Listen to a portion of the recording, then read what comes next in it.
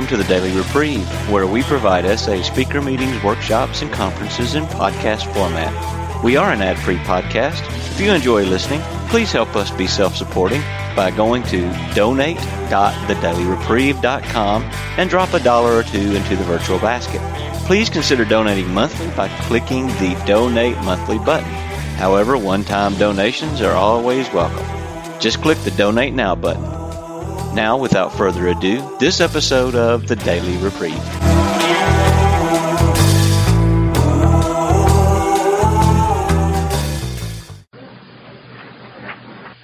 Roy could not have done what they did. But that's the point of the demystifying and demythologizing founder stuff. Like Roy will say with one breath that founder is a 7-letter word. That 7-letter F word. But by doing it, he calls attention to himself as a founder, so that he's half dreading it and half loving it. And gradually he will be freed from that, just as each of us are freed from our ego and its burdens. And that's got nothing to do with me. All I could tell you about is history as I saw it. That is not a definitive history. That was just history through my eyes only. And Roy has presented a history through his eyes as he sees it. And it always hurt me that the work of the fellowship, the people that participated in that process with me, were never recognized and even scorned and hidden and disguised in the history, were never recognized. But that's of no consequence, because the fact is we have the fellowship. So the issue of recognition is not a factor. I keep telling my sponsees, if you're looking for appreciation, you'll find it under A in the dictionary. You'll get all you want right there. So I needed you to know that, and I'm so glad that I had this chance to say this. So you had your hand up. I'm George. I'm a grateful recovering sexaholic. Hi, George.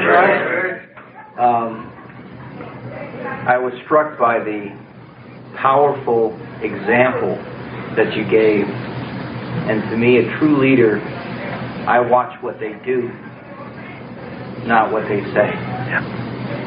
And I was struck by the brutal honesty that you gave us this morning and what I need to do in my life. And that's how it affected me. Okay. Thank you very much. Vince used to sit at the bargaining tables with the 12 apostles, and they were banging away on him. And of course, being a sexaholic, he wanted to sit at the head of the table. So he says to himself, what does it take to sit at the head of the table? And his answer was, he said, I found that I had to be able to demonstrate. Until I could demonstrate, I couldn't do anything. Now, he also pointed out the power of negative demonstration, and when he said the father sits down at the table and talks against the law. That night, the kid goes out and puts a contract out against his father to have him shot. So that the example that I gave was horrible. And now, through the grace of God, I'm sometimes able to give a better example, to where my wife is saying how blessed we are to have you, because the family has needed me desperately. My one son, in that sickness, did I tell you about that? He has arterial edema, an inherited disease, and it hits him in the lungs, and his lungs swell up from the edema and looks like asthma. And he had an oxygen deprivation, and his IQ went from college professor IQ to dishwasher IQ in 24 hours. We don't know just when, about a year ago.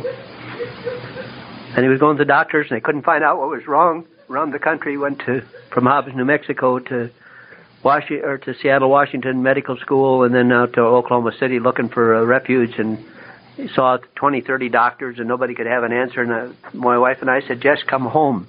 And we financed him by borrowing money in a retirement, him and his wife and his kids. So we got him diagnosed now, and they know what it is, and we got him, helped him get Social Security, because a dishwasher is not good at things like that. And so we have 3 families living within 150 yards of each other in a trailer court. Now here's the big shot. I sold a big home up Bridger Canyon, the kind that makes people's eyes bug out, and I'm living in a double-wide trailer on a trailer court, and I'm happier than I've ever been. But it's all part of demonstration, of being able to demonstrate to my family through my actions what I believe in a way that I could never do before. I was tearing my family apart instead of demonstrating unity. And of course it tells what this program teaches us, which is not just to live at peace with unsolved problems. But I was telling Dan's wife at the lunch break, I was telling her about that situation. That's why I thought maybe I told you about it. But I said it teaches us to laugh even as we live with unsolved problems. And so that's the power of this program. And never forget, how could I forget those stories of Vince? They claim he's dead. You can't prove it by me. Sometimes he's way more active than my situation. I show my humanity as I so often do, too much. And I say, but Vince, I'm only human. And he said, well, that's fine, but he said you don't have to act so much like a monkey. And a lot of times I'm acting like a monkey. But there is another spiritual tradition where they talk about, I think I may have told you that, a bag of expectations of the past over one shoulder and expectations about the future over the other. And when you put them both down, you're enlightened, and then you start to laugh. And I listened to the early Chuck tape, or the late Chuck tapes, and of course he's laughing. And so I thought, what the hell did I laugh about? Because I didn't think anything about it. This was earlier, maybe 10 years ago.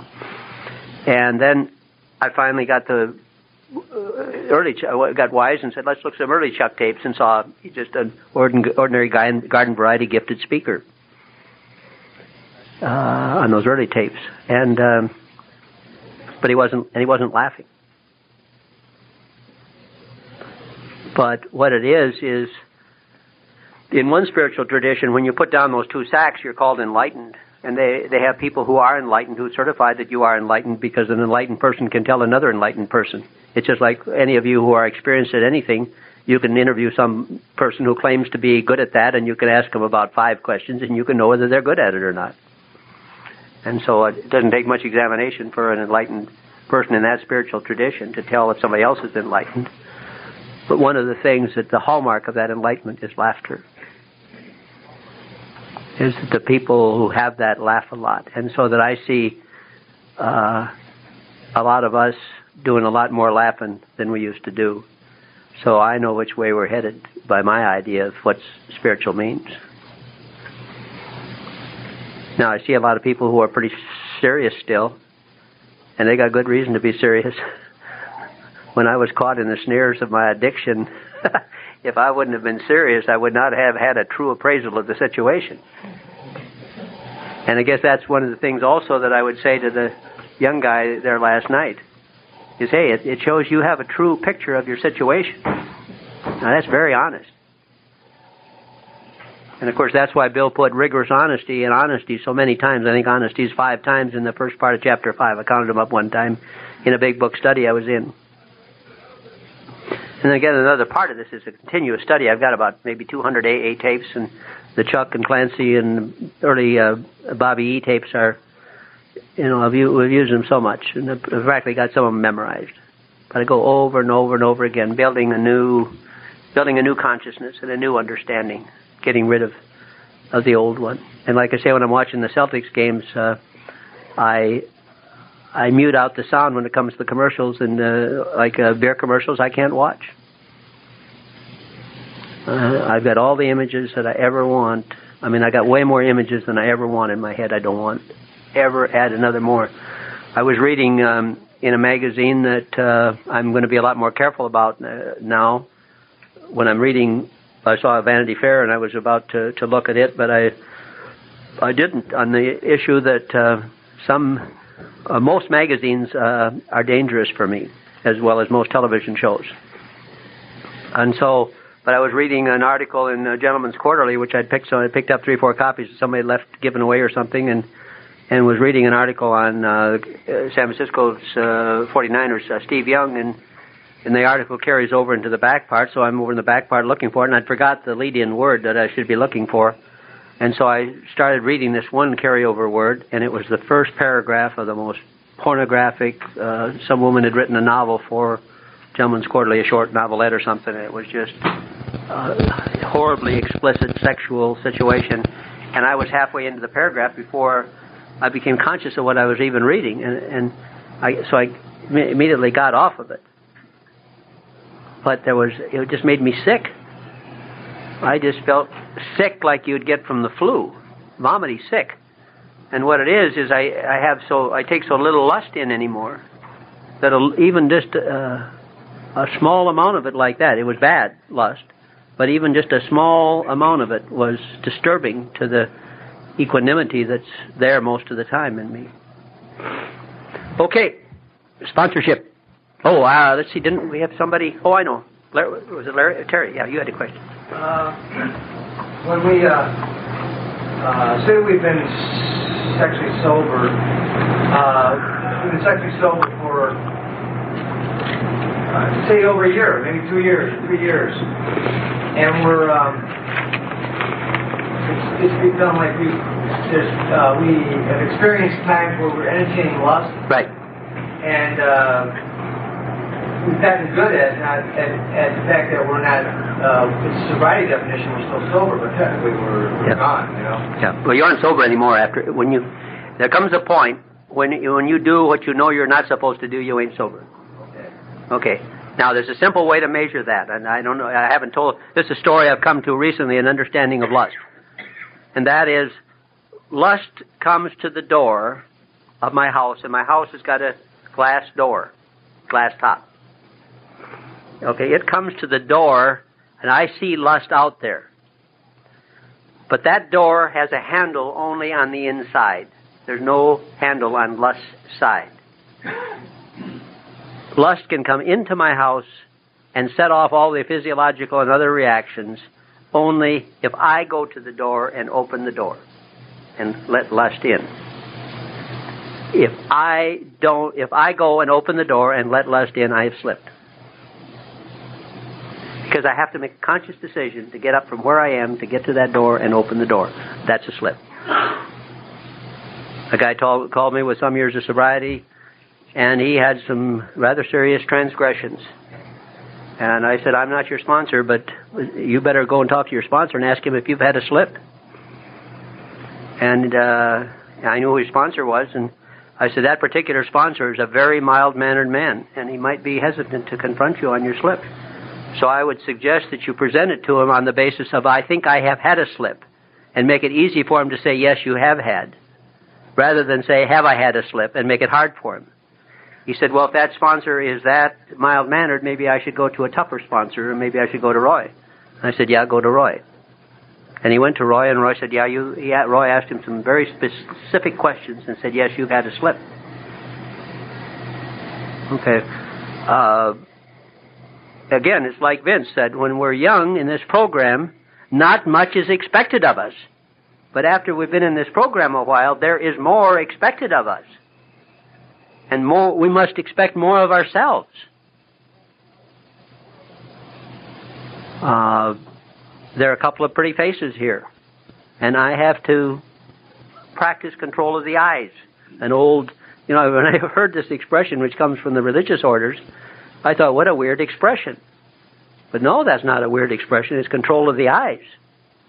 And I practice control of the eyes it's not lusting, but I don't want to even come close to lusting. It would be lusting for me to dwell too long on a couple of those faces. That if I start dwelling on it, why then pretty soon there comes a line where I might go and open the door, and I'm powerless over this stuff. And so it's very important for me to understand that.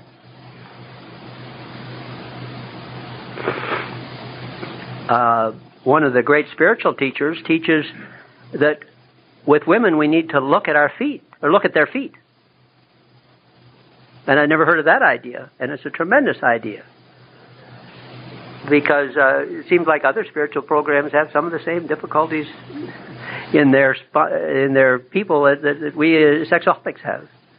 We look at people and objectify them by looking at the sexual parts of people, faces, form.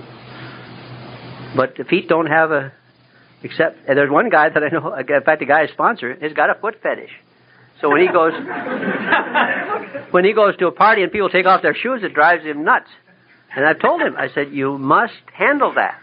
Either tell the people to please put back on their shoes, you can't handle it, it's your problem, or just get out of there.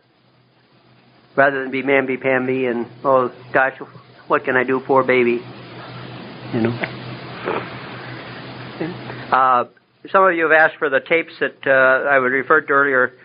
They were the tapes that are on page 7 of the individual tape list, done in Metuchen, New Jersey, in November 5th of '94. It's Stopping the Poison, Sex Lust, the SA Bus to Sainthood, Stopping All the Other Poisons, and the World's Worst Disease, Sexaholism. Those are the 4 tapes that I did there, and those plus this will be the first of perhaps many discharges of my fellowship obligation over the next 20, 30, 40 years. There's no hurry because we've got all the rest of our lives. There's no hurry. And that speaks to the point of gradualness of these spiritual programs, is not accepting gradualness and wanting it now is lust. Greed. So all of you are going fast enough.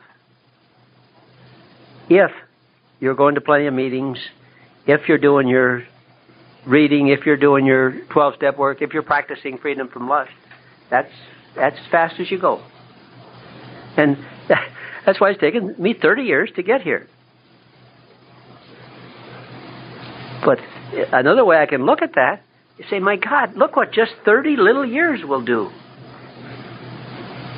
And look, in 30 years, I've got paradise.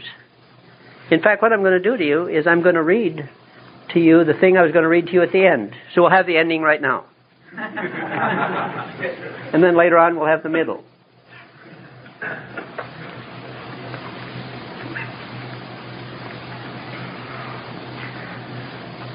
I had to see my fear of being known. Now I know there is nothing to fear about being known. Even more, there's a great joy in being known just as I am. Each word I write here lets you know me. We don't really get finished up with this being known until we can write out everything we ever did and nail it up on the courthouse door. I'm not there yet, but that's the direction I'm heading with the help of my friends. In the early days, I wanted a utopia like Shangri-La. But all utopias fail. There's a great hope and a great understanding hidden in that. We think we can figure out a community and even a world where all things are good. All the attempts that have been made at that have failed except one. The one exception is the utopia that you and I live in today, this life of yours and mine. That is the real utopia. How can that be? Simple.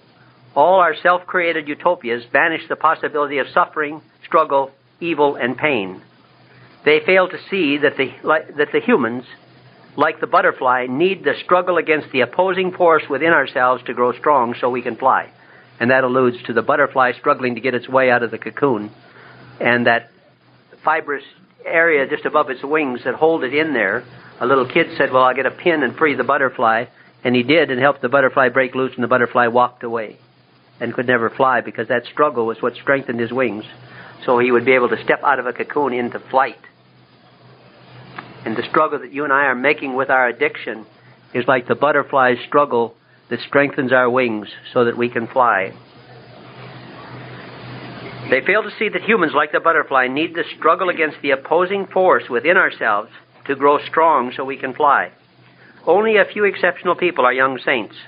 All the rest of us have to suffer at each turn our devious mind takes as we look for the way of no pain. We have to go down the blind alleys of the mind so often before we finally give up on our great minds. Many of us have to be beaten up right up to being at death's door before we will finally look for a better way. The lies the ego tells us are all we have ever known.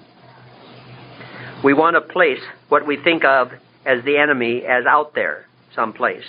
We find all kinds of reasons for attempting that. We blame our parents, our churches, our relatives, our community, our family. Those voices we hear in our heads are the same voices those people in our past also seem to hear in their heads. But the lies that we hear in our head seem very real to us. But the people in the past were telling themselves the same lies about themselves that we tell ourselves about ourselves. We can prove this easily by moving to a desert paradise where we are all alone. Then we see how we have brought the lies with us. We still say it was their fault that we think this way. Then one day in our island paradise we wake up and see that we are the liars. We are the only enemy we have. Only on that day can we start to listen to the truth that sets us free. On that day we finally see that all our ideas of utopia leave out the most obvious necessity to grow and experience the dark side of ourselves, so we can come into the light on our own. Just as the butterfly needs its struggle, we need our struggle to break down the dictatorship of our mind that keeps us living in a half-world, that denies our part in the suffering we create and blames it on others. And in that half-world of the mind, there is some pleasure, some laughter, and some tears. But it robs us of the rest of our laughter, the full measure of our joys and sorrows, that lets us finally experience life to the very fullest. None of the utopian planners down through the centuries would ever have imagined looking around them in their everyday life for the real utopia. Yet it is there. We see this when we observe so-called ideal tribal societies sitting alongside more diverse societies. The tribal society has worked out through hundreds of thousands of years systems to handle problems. Yet if there's a modern city 500 miles away, many of the young people will migrate to the city. They want more excitement than their little village can offer.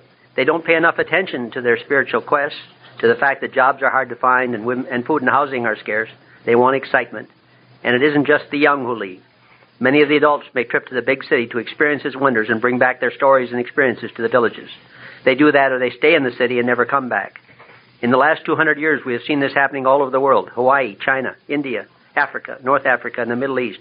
All have shown us the power of a city's diversity to attract people away from tribal communities. We blame the city and we criticize the choices people make. Yet in so doing, we miss the richness of life and the risks.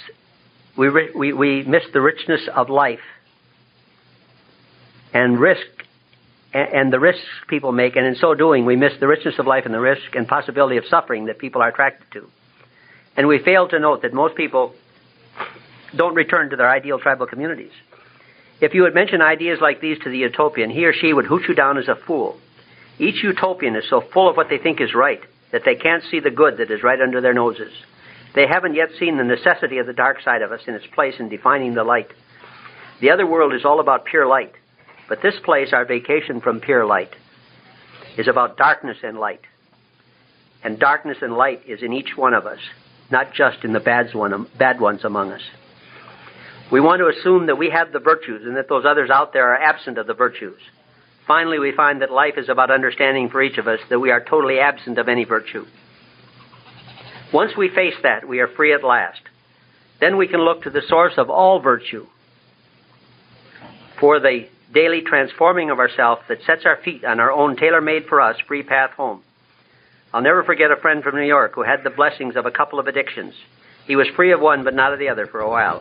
He said to me before he died early, "Jess, I would get off work and know where I should go, but my feet just wouldn't take me home. Now we can have feet that take us home every day."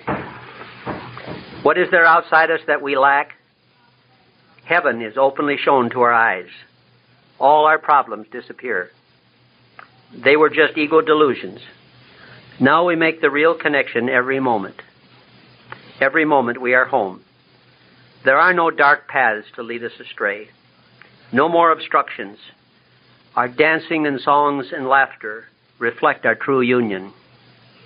This earth where we stand is the very word and thought of God. There is nothing other than that anymore.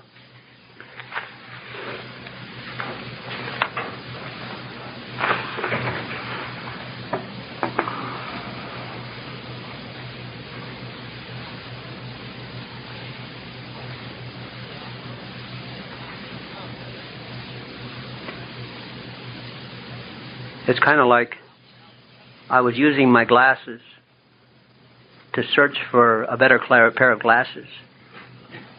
So I was using the very thing I was searching for to search with. And I'm finding solidly what it was I was searching for with what I was searching. And this is why I see that I think sexaholics are the most blessed of all of the people, because we're guaranteed so much terrible suffering that it would take a real hard-headed idiot to persist in that suffering. And then we use that gradual increasing freedom from suffering to carry us home. As you know, that we were making the real connection. We were home. And Thoreau said men live lives of quiet desperation. Well, you're looking at a man that doesn't live a life of quiet desperation. I know who I am, and I know where I should be, and I know what I should do. Now, it isn't that every moment is great. There are some very difficult times. It isn't. I don't have any doubt I do at times. It doesn't last very long anymore.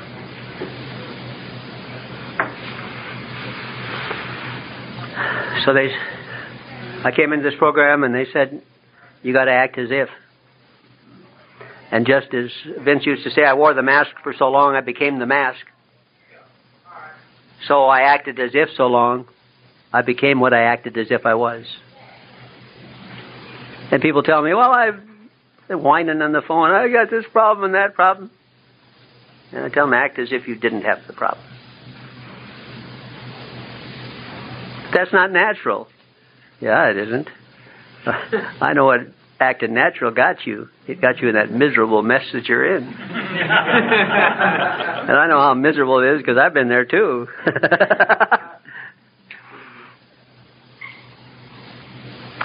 Okay, question. Give me your best shot.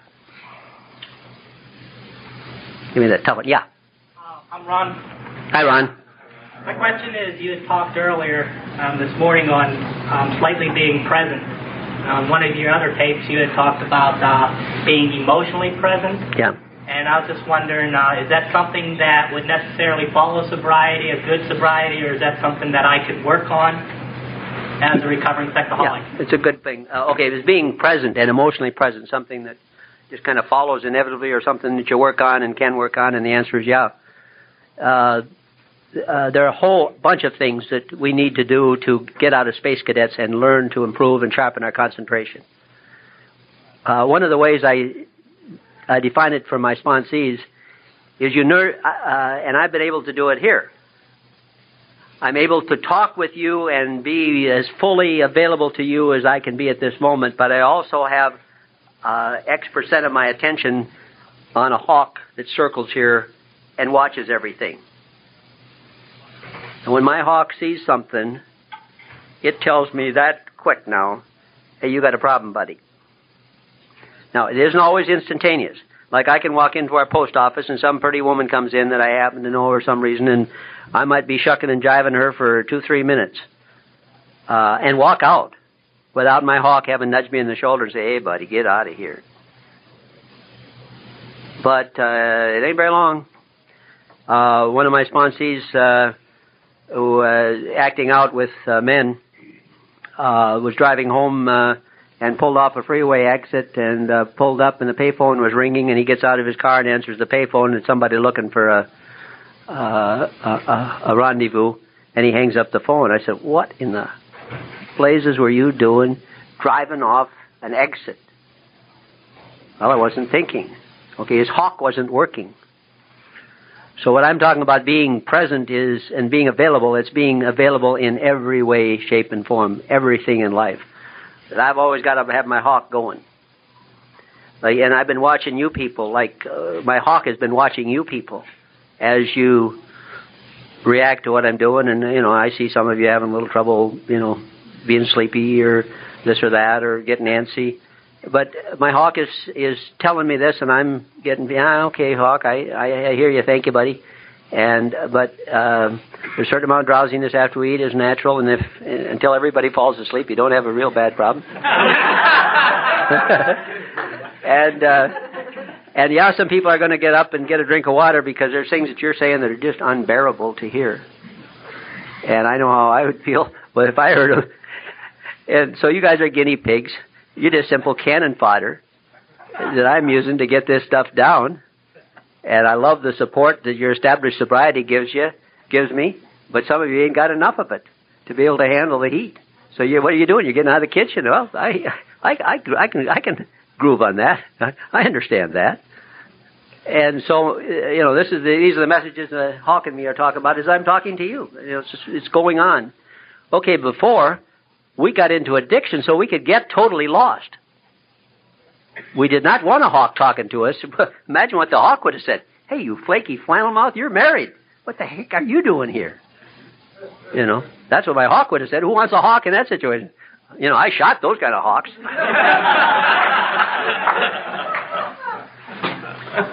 So as this has happened, it's an amazing thing that's happened.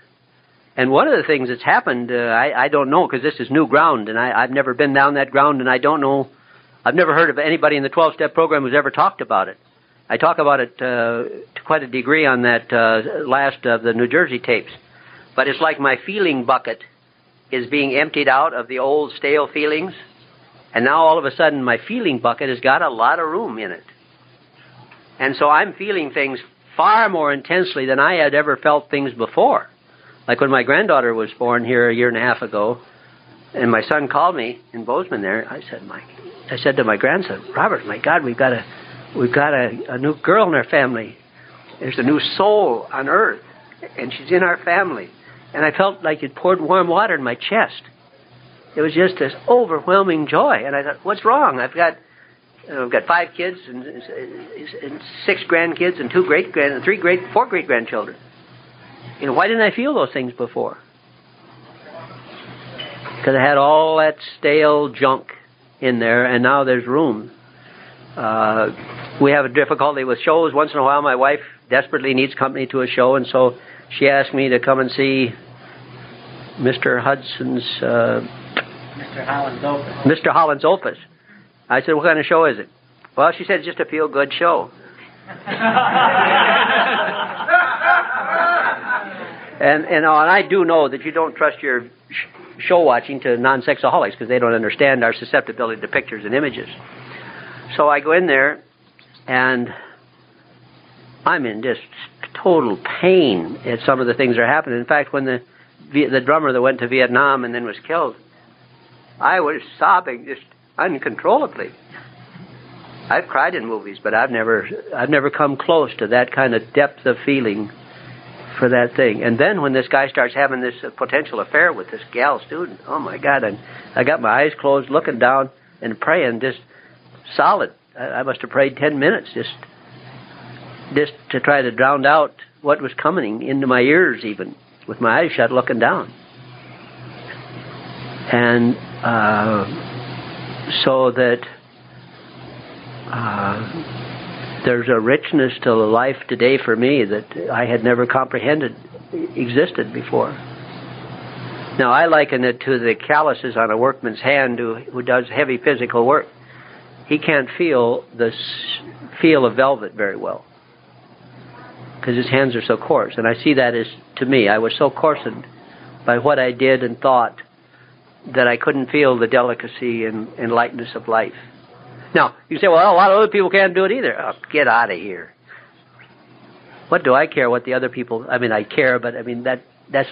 What excuse is that? That's rationalization and denial and minimization.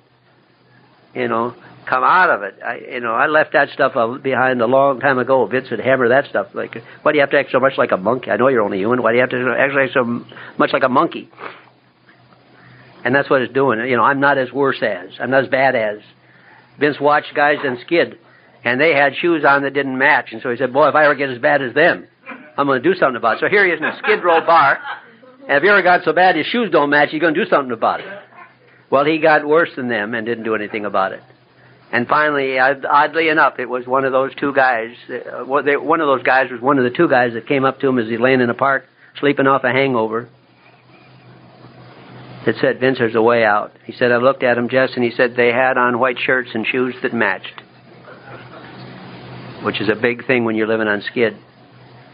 So I knew they'd found a way out. And he always poo-pooed love. That was one of his weaknesses. Those 2 guys sat with him on that park bench, and all 3 were crying as they were telling him there was a way out. He experienced the greatest love that human beings can experience. But it was so hard for him to take in love that he couldn't accept that. And the woman who sponsored us, the old AA woman who sponsored us, old Betsy, he poo-pooed her one time in a meeting. We walked in, oh, there's the love lady. Love, love, love, you know. But he'd had some strokes and he wasn't right in the head. Plus, he also had some resistance to receiving the idea that there was real love. And he got more and more away from his teaching, and he got out of sponsorship. He wasn't sponsored anymore by the 12 apostles. And he got away from that. And he wanted me to be his pigeon and be slavish at his feet, and got rid of me, and then got into some very destructive sponsorship, where when he died, the sponsees that he left behind were in a miserable state. He was sponsoring a couple of women. And one of them, it took her 5-7 years before she finally saw the need to get true sponsorship from a woman and to get away from that, the I, as he called it, the I over the E, the intellect over the emotions. But that shows that you don't ever get it made here. He came off skid and got it made, and then went out of sponsorship and some other things and became a teacher instead of a student. And if I ever get so smart in this program that I become a teacher, you take and lay a 2x4 alongside my head real hard. Say, Jess, you've confronted the hell out of me on numerous occasions in this program, and I'm giving it back to you, you dummy. And it's like one of the messages I was telling Harvey about some of the things I had to say to you folks. Just don't teach him, you know, because he knows what happens between him and I when I'm talking to him about problems that he's facing in his life, and that's what he wants me to do here. So I'm not teaching you guys nothing. I'm telling you what I've learned. For those few of you who are stupid and hard-headed and corrupt as I am. And God is transforming me as fast as He can.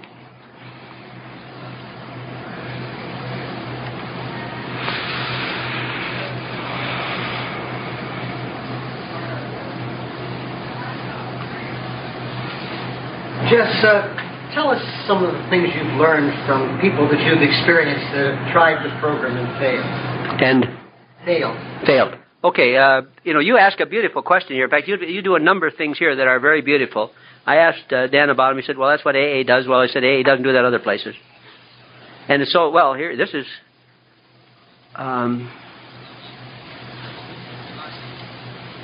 okay, let me speak to another point, and then I'll get back to that question. There's a terrible myth being perpetrated increasingly in the AA program and to some degree in this program, and that is that this program used to work really good and now it doesn't, or this program, AA used to work really good and then it doesn't, or this program should work better. Both of them are terrible lies. AA never worked very good. For example, 2 pieces of evidence to that point. Bill was sober for 90 days after his spiritual experience, tried to sober up a whole bunch of people, and finally came to his wife after 90 days and said, this is not working. I haven't got anybody sober. Guys they're letting them sleep here, and they're leaving and ripping us off and leaving us. And she said, on the contrary, Bill, it is working. This is the first time you've been sober for 90 days. Clancy sat with Lois and asked her why she was so gifted. It's one of Clancy's tapes, because I don't know Clancy like a friend. In fact, I suspect a little bit of a chore for a person to be a friend to Clancy in that way. But Clancy said, why were you so inspired to say that? She said, it wasn't inspiration, it seemed so logical to me.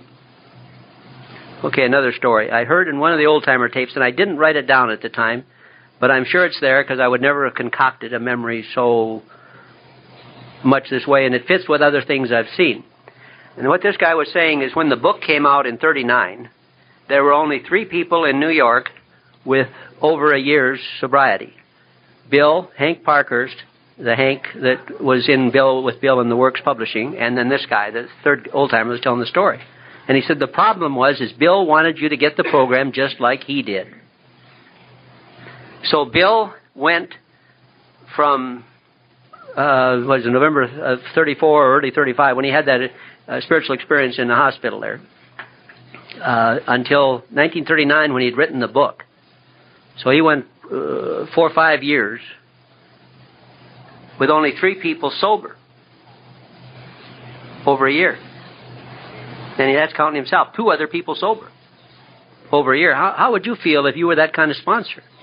It's very analogous to the difficulty Roy went through, where he persevered at the vineyard from 1976 to 1983 with only the most tenuous fruits.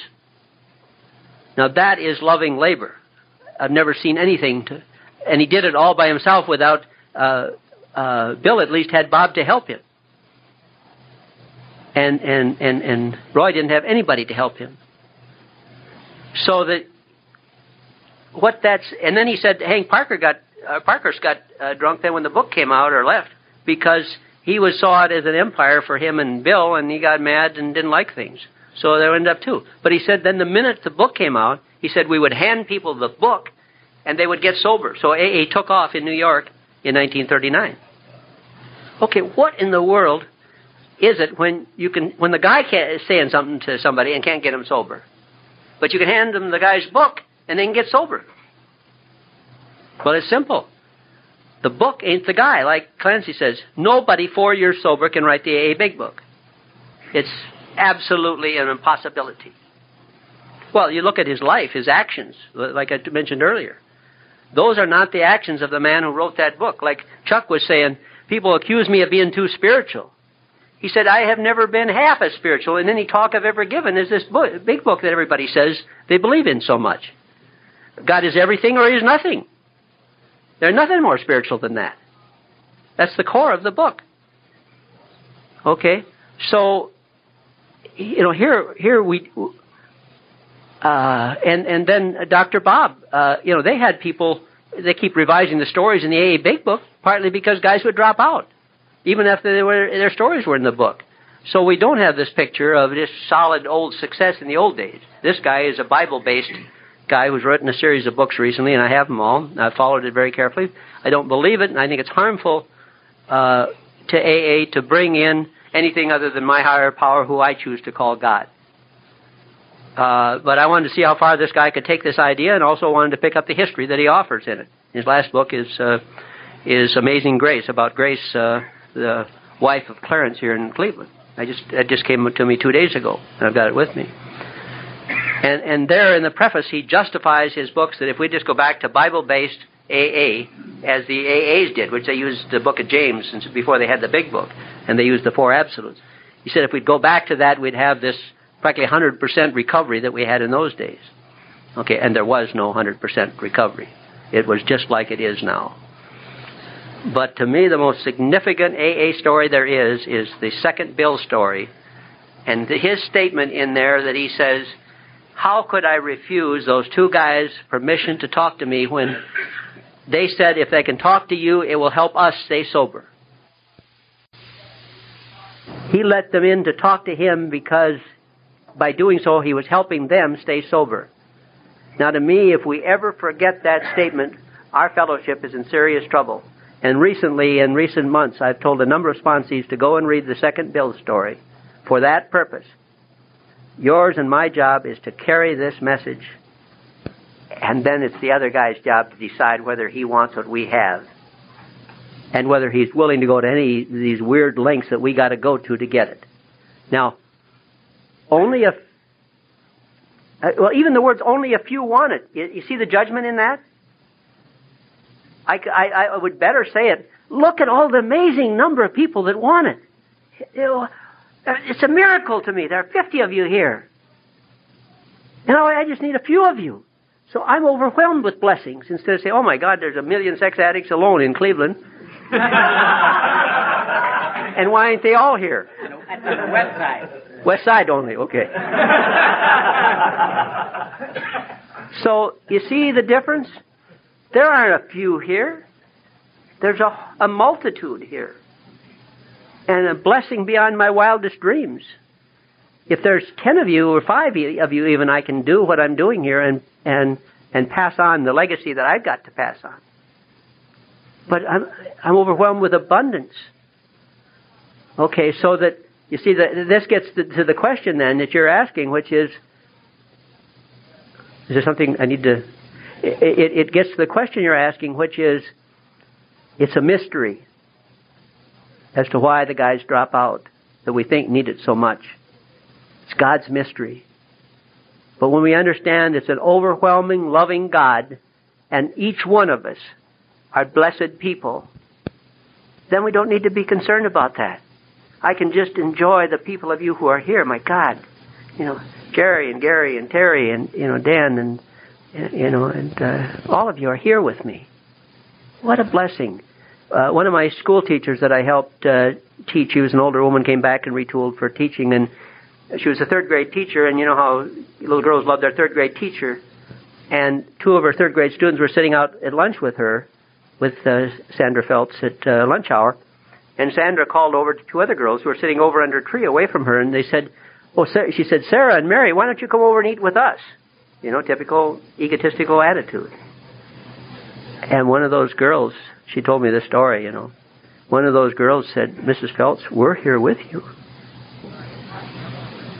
We're here with you. And you see, you are here with me. So I must not look past you to the people who aren't here with me. I must not look for that. There's a beautiful spiritual story that I just recently ran across of an exceptionally devout practitioner in that particular spiritual tradition. He heard that there was a gardener in an adjoining city that was so devout that people, and so holy that people couldn't believe it. So he wanted to see this holy gardener. So he went to see this man and watched him selling vegetables, and he was enjoying the people that, came by and treating each one as, so important. And well, then they went back to his room, and this monk asked, could I stay with you? And the gardener was overjoyed at the chance to offer service to him. Oh, it's such a blessing you've given me that you allow me the chance to have you as my guest this evening. So he took him back to his place, and then the monk was also impressed by his prayers and his practice. But then they laid down to go to sleep, and he was living in a very bad neighborhood, and here was this terrible, vulgar, obscene songs being sung outside the window by these drunken people. And so the monk turned to the gardener and he said, what do you make of that singing? Oh, he said, they're all going to paradise, like me. Just, we don't even know they might be in paradise already.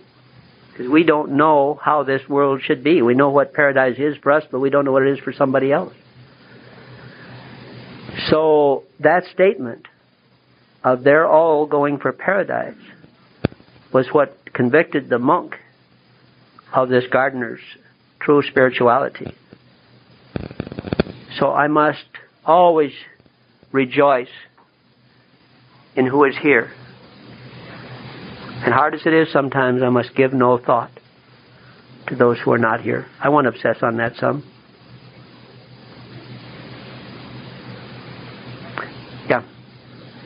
I'm John. I'm a director of Premise Technology. Hi, Don. I just wondered if you had any opinion on the parameters for sponsorship. I heard in the program, you have to be this far in the program, you have to be on this step, and if you had any thoughts on that? Yeah. I've got the right answer.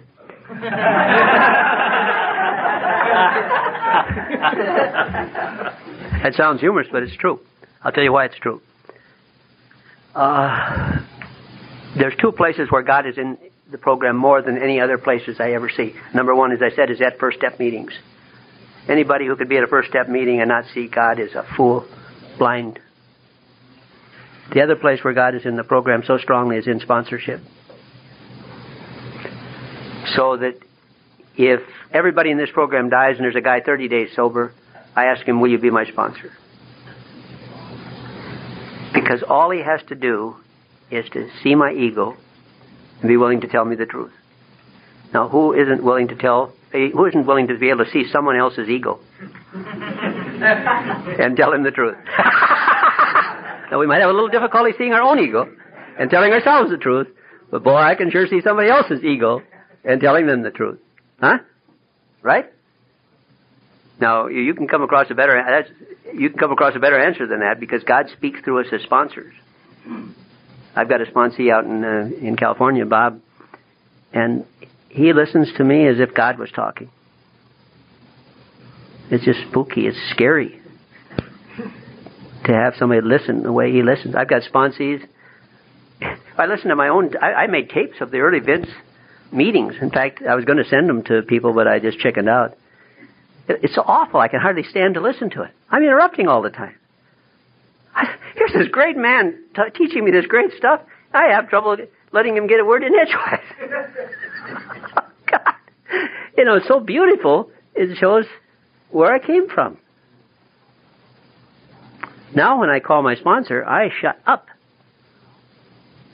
Take the cotton out of my ears and put it in my mouth.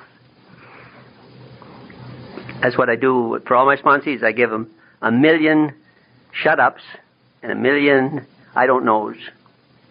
And then I give them 1 million of another things, and I'll tell you that story. In another tradition, a young woman in China became pregnant, a merchant's daughter, and the merchant and his wife were horrified, and who got you pregnant? And they grilled her, and she said, the new monk new spiritual teacher who came to town. So they went to him and said, you terrible man, you've gotten our daughter pregnant, and we will disgrace you in this community. And he said, I see. And so then the baby was born, and they took the baby, and by then his reputation had been heard in town, and he was receiving less food in his begging bowl, but they took the baby to the teacher, and they said, here, this is your baby, you must care for it. And he said, I see. So then after a while, the woman relented and said it was not really him, it was the merchant's son next door that got me pregnant. So they went to the teacher, and they said to the teacher, we're sorry we have wronged you. And by then he loved the baby. He said, we will take the baby back. And he handed them the baby and said, I see. So I give my sponsees 1 million I sees. And their job is to use them up as quickly as possible. And then when they need another 1 million, they're to come back to me, and I'll give them another 1 million.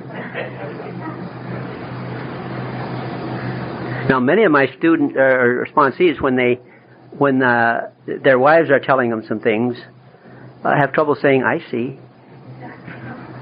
Especially in the middle of the night. When they're, the job of a wife is born with the knowledge of the unconscious. There is a little difference between men and women.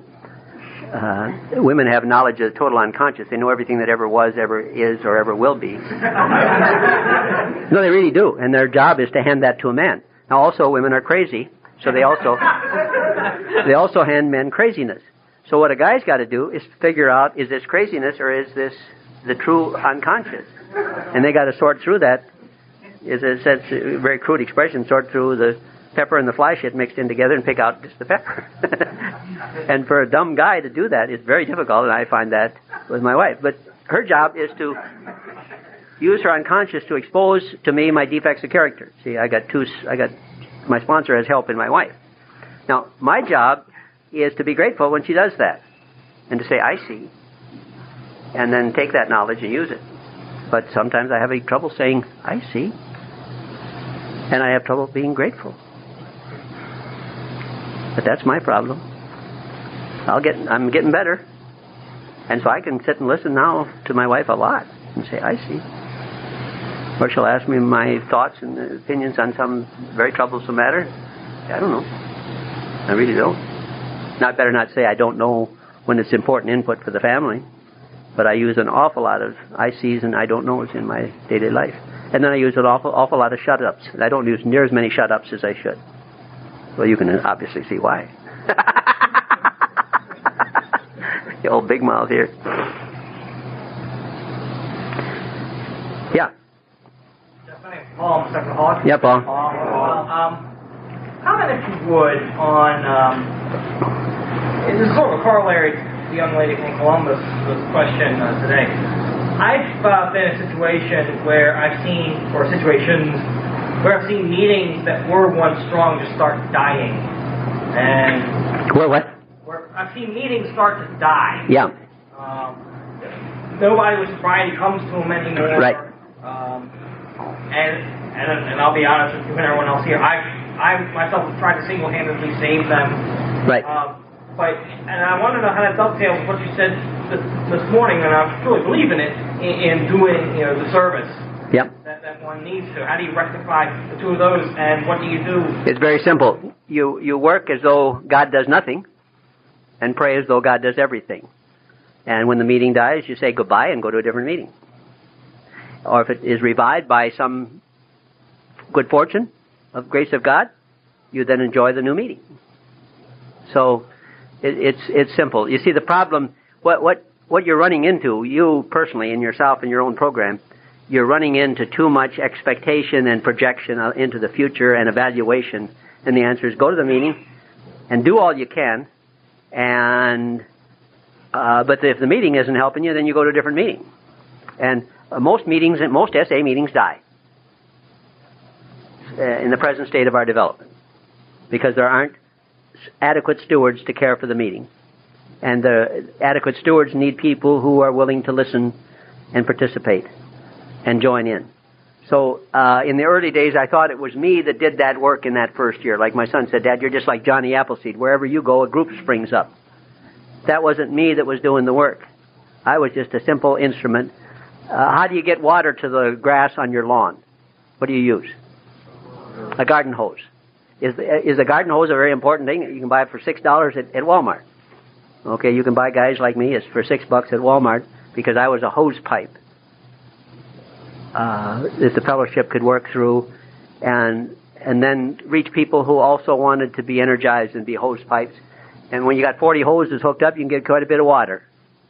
All of a sudden, we had 40 hoses hooked up on the fire, and we got the fire out, so that SA finally got a solid footing, whereas before it would start up and die out. That was the overwhelming pattern until then. There is no sobriety in anybody. The only person sober before that group of people is Catherine, who came in February 10th, and then I came in March 3rd with all those other ones. And even in Catherine's case, she stopped in Oklahoma City in 83 at that meeting there, and so she knew there was a fellowship out there. So she was in a little touch with the fellowship. But everybody else with 13 or 12 years, everybody who came in 83 and 84, and I think almost everybody in 85, all had direct connections with that original group. I heard there was a guy in New Jersey who'd been sober for a number of years and who died without any of us knowing who he was. But I heard, from Roy that was the case. So there were some people who got some sobriety and held it for a while. But it was an isolated, out of contact with fellowship, sexual sobriety. Somebody else over here to hand. Yeah. Hi, Bob. You mentioned God. Yeah, a little. You also just made a statement, and this is a question that's been on my mind, and I know how you answered it. But you also just made a statement not long ago that we should refrain from, I'm not going to paraphrase here, that's my note. We should refrain from using God. Yeah. We should stick to the higher power. Yeah. Can you explain that? Yeah. Yeah. God. Well, for a simple reason, it is unfeeling and it is insensitive on my part.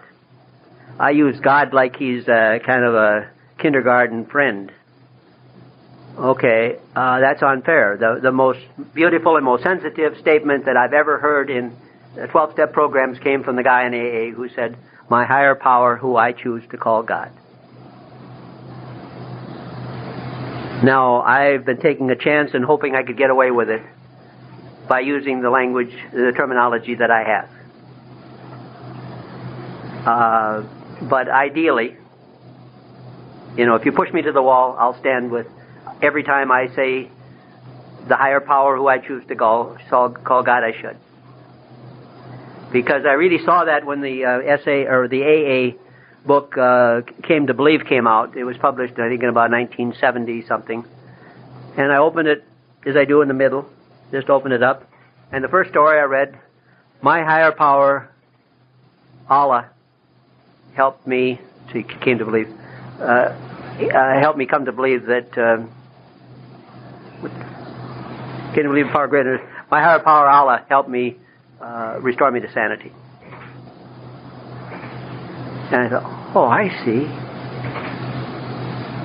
For him, his higher power is Allah. I've got a number of letters from prisons from guys who are Muslim, who had read my books. And it's so touching to me that they don't see my books, even though I do frequently use God there too, as a put-off. They catch my acceptance of what's there.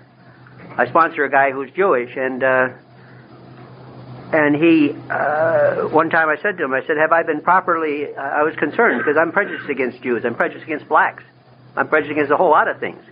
I was prejudiced against Catholics. You know, I just never saw one for, I was prejudiced against Catholics for 20 years before I saw one.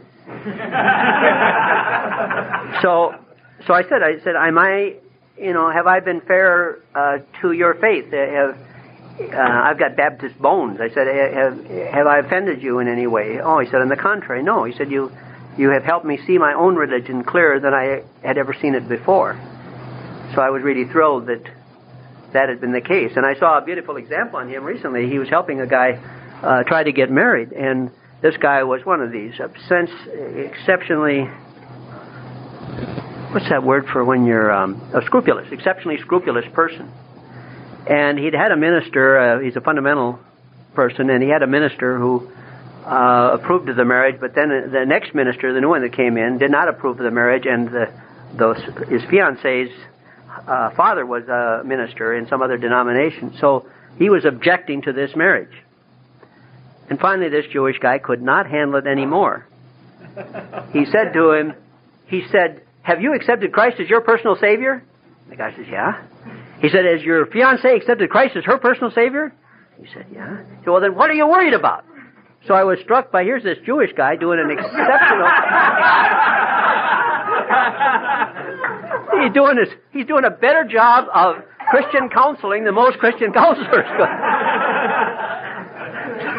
And so to me, it shows that if our heart is in a reasonably right place, people will cut us a lot of slack. Just like here today, you and the other people here have largely not been horrified at my too frequent use of the word God and my lack of respect for my higher power, who I choose to call God. But if you nail me down, or if I'm in any place in waters with someone where I'm shaky at all, I'll go to my higher power, who I choose to call God. Now, it's partly a testimony to you people that I feel so safe here that I can use, in a sense, a kind of a shorthand for that term, which is, it does get a little awkward spelling it out that clear, but it's necessary in many situations. So don't ever get careless about it. And again, my hawk is kind of watching, and I haven't seen any faces turn bad on me. And if they would, it would have said something's wrong. Does that get at your question? No, I didn't put that on tape, but the question was, in case I understand from John that the tape is picking up these questions real well, but it was, I say, my higher power, who I choose to call God, and that seems a contradiction. I think the question was obvious from the context. But. Yeah. Hi, Jess. I'm Tom. Hi, Tom. I'm not quite sure if I'll say this all right, but I'll just attempt. You don't have to. I know. It's dealing with the issue of the length of our sobriety, trying to keep pride out of it when you're getting further and further. Yeah. Pride out of it, ego out of it, yeah. Thinking of better than others who aren't. And then also... You're going to fail. You can't keep ego out. I know. And then also from the other point of view of, thinking, quotes, shitty about yourself because you keep slipping and failing at others. Okay, that's the problem. Feeling, quotes, bad about yourself because your pride keeps showing and intruding itself, and the answer is forget it. It's going to show. Like Bob from California in the early stages of sponsoring called, Jess, my pride is, my ego is showing. I said, quit boring me.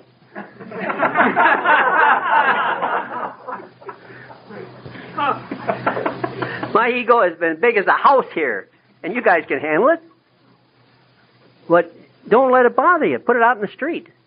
When I can walk up there and receive a 63-year SA sober chip, I'll probably, I'm sure, feel, overwhelmingly proud and smug that none of you, the rest of you, can sneak up on me because you can't find a way to get 2 years of sobriety in one as far as calendar years go. Now, when that happens, there'll be people 10 times as sober as me because they made a lot better use of their time than I did. Like old Vince used to say, he says, I don't like to talk how long I've been sober because people will look at me and they say, sure don't do much for a fella, does it?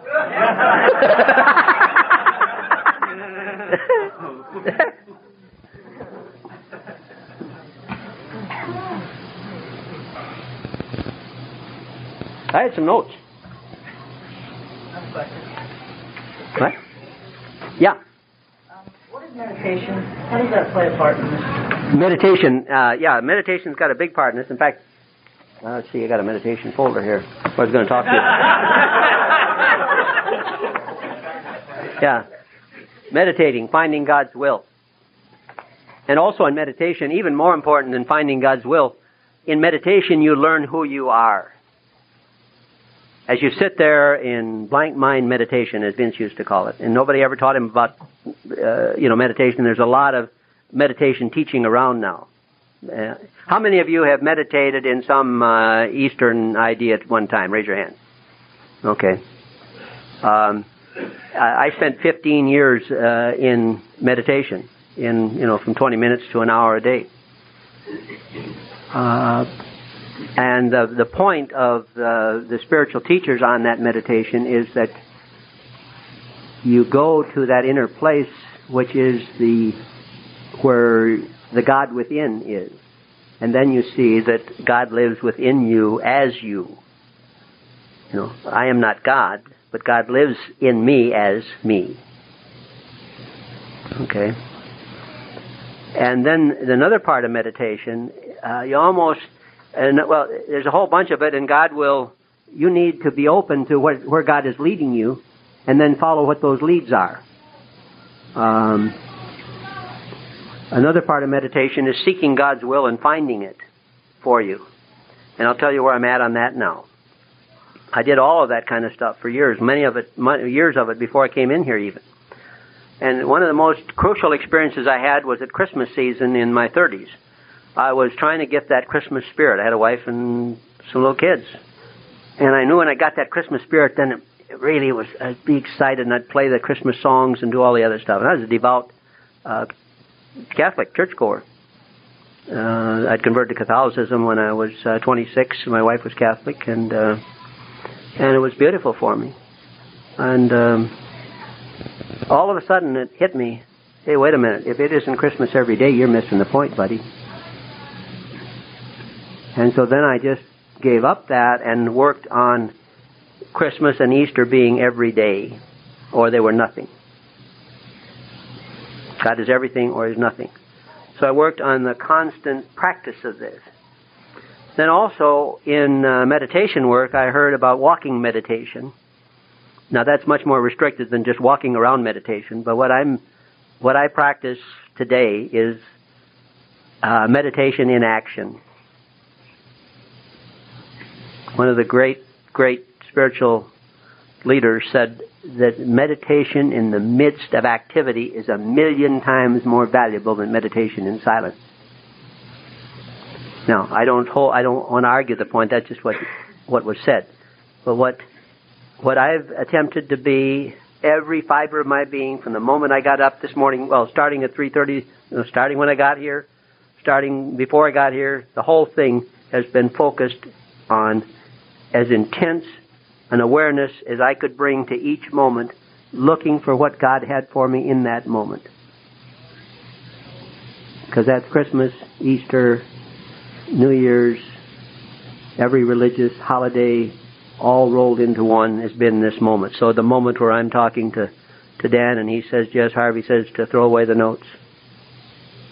Or the moment when Dan says, Jess, this guy told me 2 things, I don't drink and change everything else in my life. And then I wake up at 3:30 this morning and I think of the words, it comes from one of the other spiritual traditions, Dharma Combat. And I see how it applies here. And I saw how it restricted Chuck in his talking, because Chuck was a gifted rhetorician. And he wanted his talks to have structure. And there's part of me wants that too, but I saw that I couldn't have structure here. I needed to do some things. And then I had this history all written out, and then I saw, hey, I need to address that issue and pull that thing out of the closet so we see that life is life as it is, rather than as we think it should be, or as we want to gloss it over and turn it into. And we see the founding of this program as the ego of our founder, who was the first to admit his weakness, struggling with the egos of the rest of us, and hand-to-hand combat with, our left hands ripped, fastened together, and with the right hand we're cutting with knives.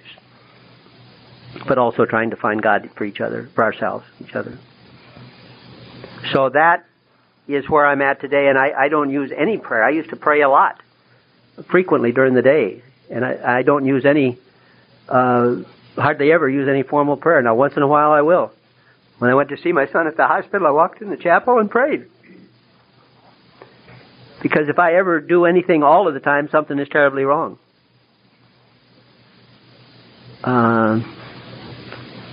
Vegetarians aren't supposed to eat meat, but an enlightened vegetarian eats meat when it's served him in situations where he eats meat. And the people around him have trouble with it because they're scrupulous and he isn't. So that in the spiritual world, God is either everything or he is nothing, and I've never seen anybody that gets such a handle on God that they got it all figured out and it's just solid everything. I don't know, I don't know what, I might tomorrow turn into a praying fiend, I don't know. But right now I'm not. I used to be a lot, used to pray a ton. But that's where I'm not. I'm not holding any argument. I'm not saying it's a progression. I don't know what it is. That's just where I am today. That's what I did. This is what I'm doing now. And God will guide you how and in which ways you need. Okay, we got time for one more question. Yeah. John, I'm still sexual officer. Yeah, John.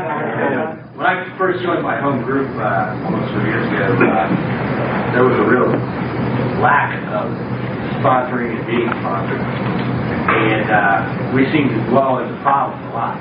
And then I saw a change where every week more and more people came in and said, my sponsor told me, or I told somebody I was sponsoring this.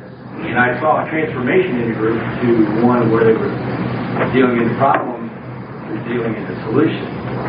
I just wanted to get a comment on that. Okay. Yeah. How much sponsorship plays in groups are running? Right. There's only, when I said it's selfless service, I should have said it's another thing too.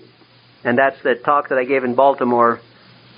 What was that? That would have been a year ago in July of 95. The chain of sponsorship. That is the living vine of being sponsored only by people who are under sponsorship. And because all these other programs and our program was started, both Chuck and Clancy had an important part in starting our program. And they were sponsored by guys who had been sponsored by Bill and Bob. So all sponsorship in all programs, for all practical purposes, goes back to Bill and Bob and through them to God. So that's the living vine, and if we're connected to that, we're connected, and if we aren't connected to that, we aren't connected. I don't care how much selfless service we do, it will go wrong. So it takes the two things. And I'm so glad for your question, because it does bring that out. Thank you very much. We look forward to our last time together here.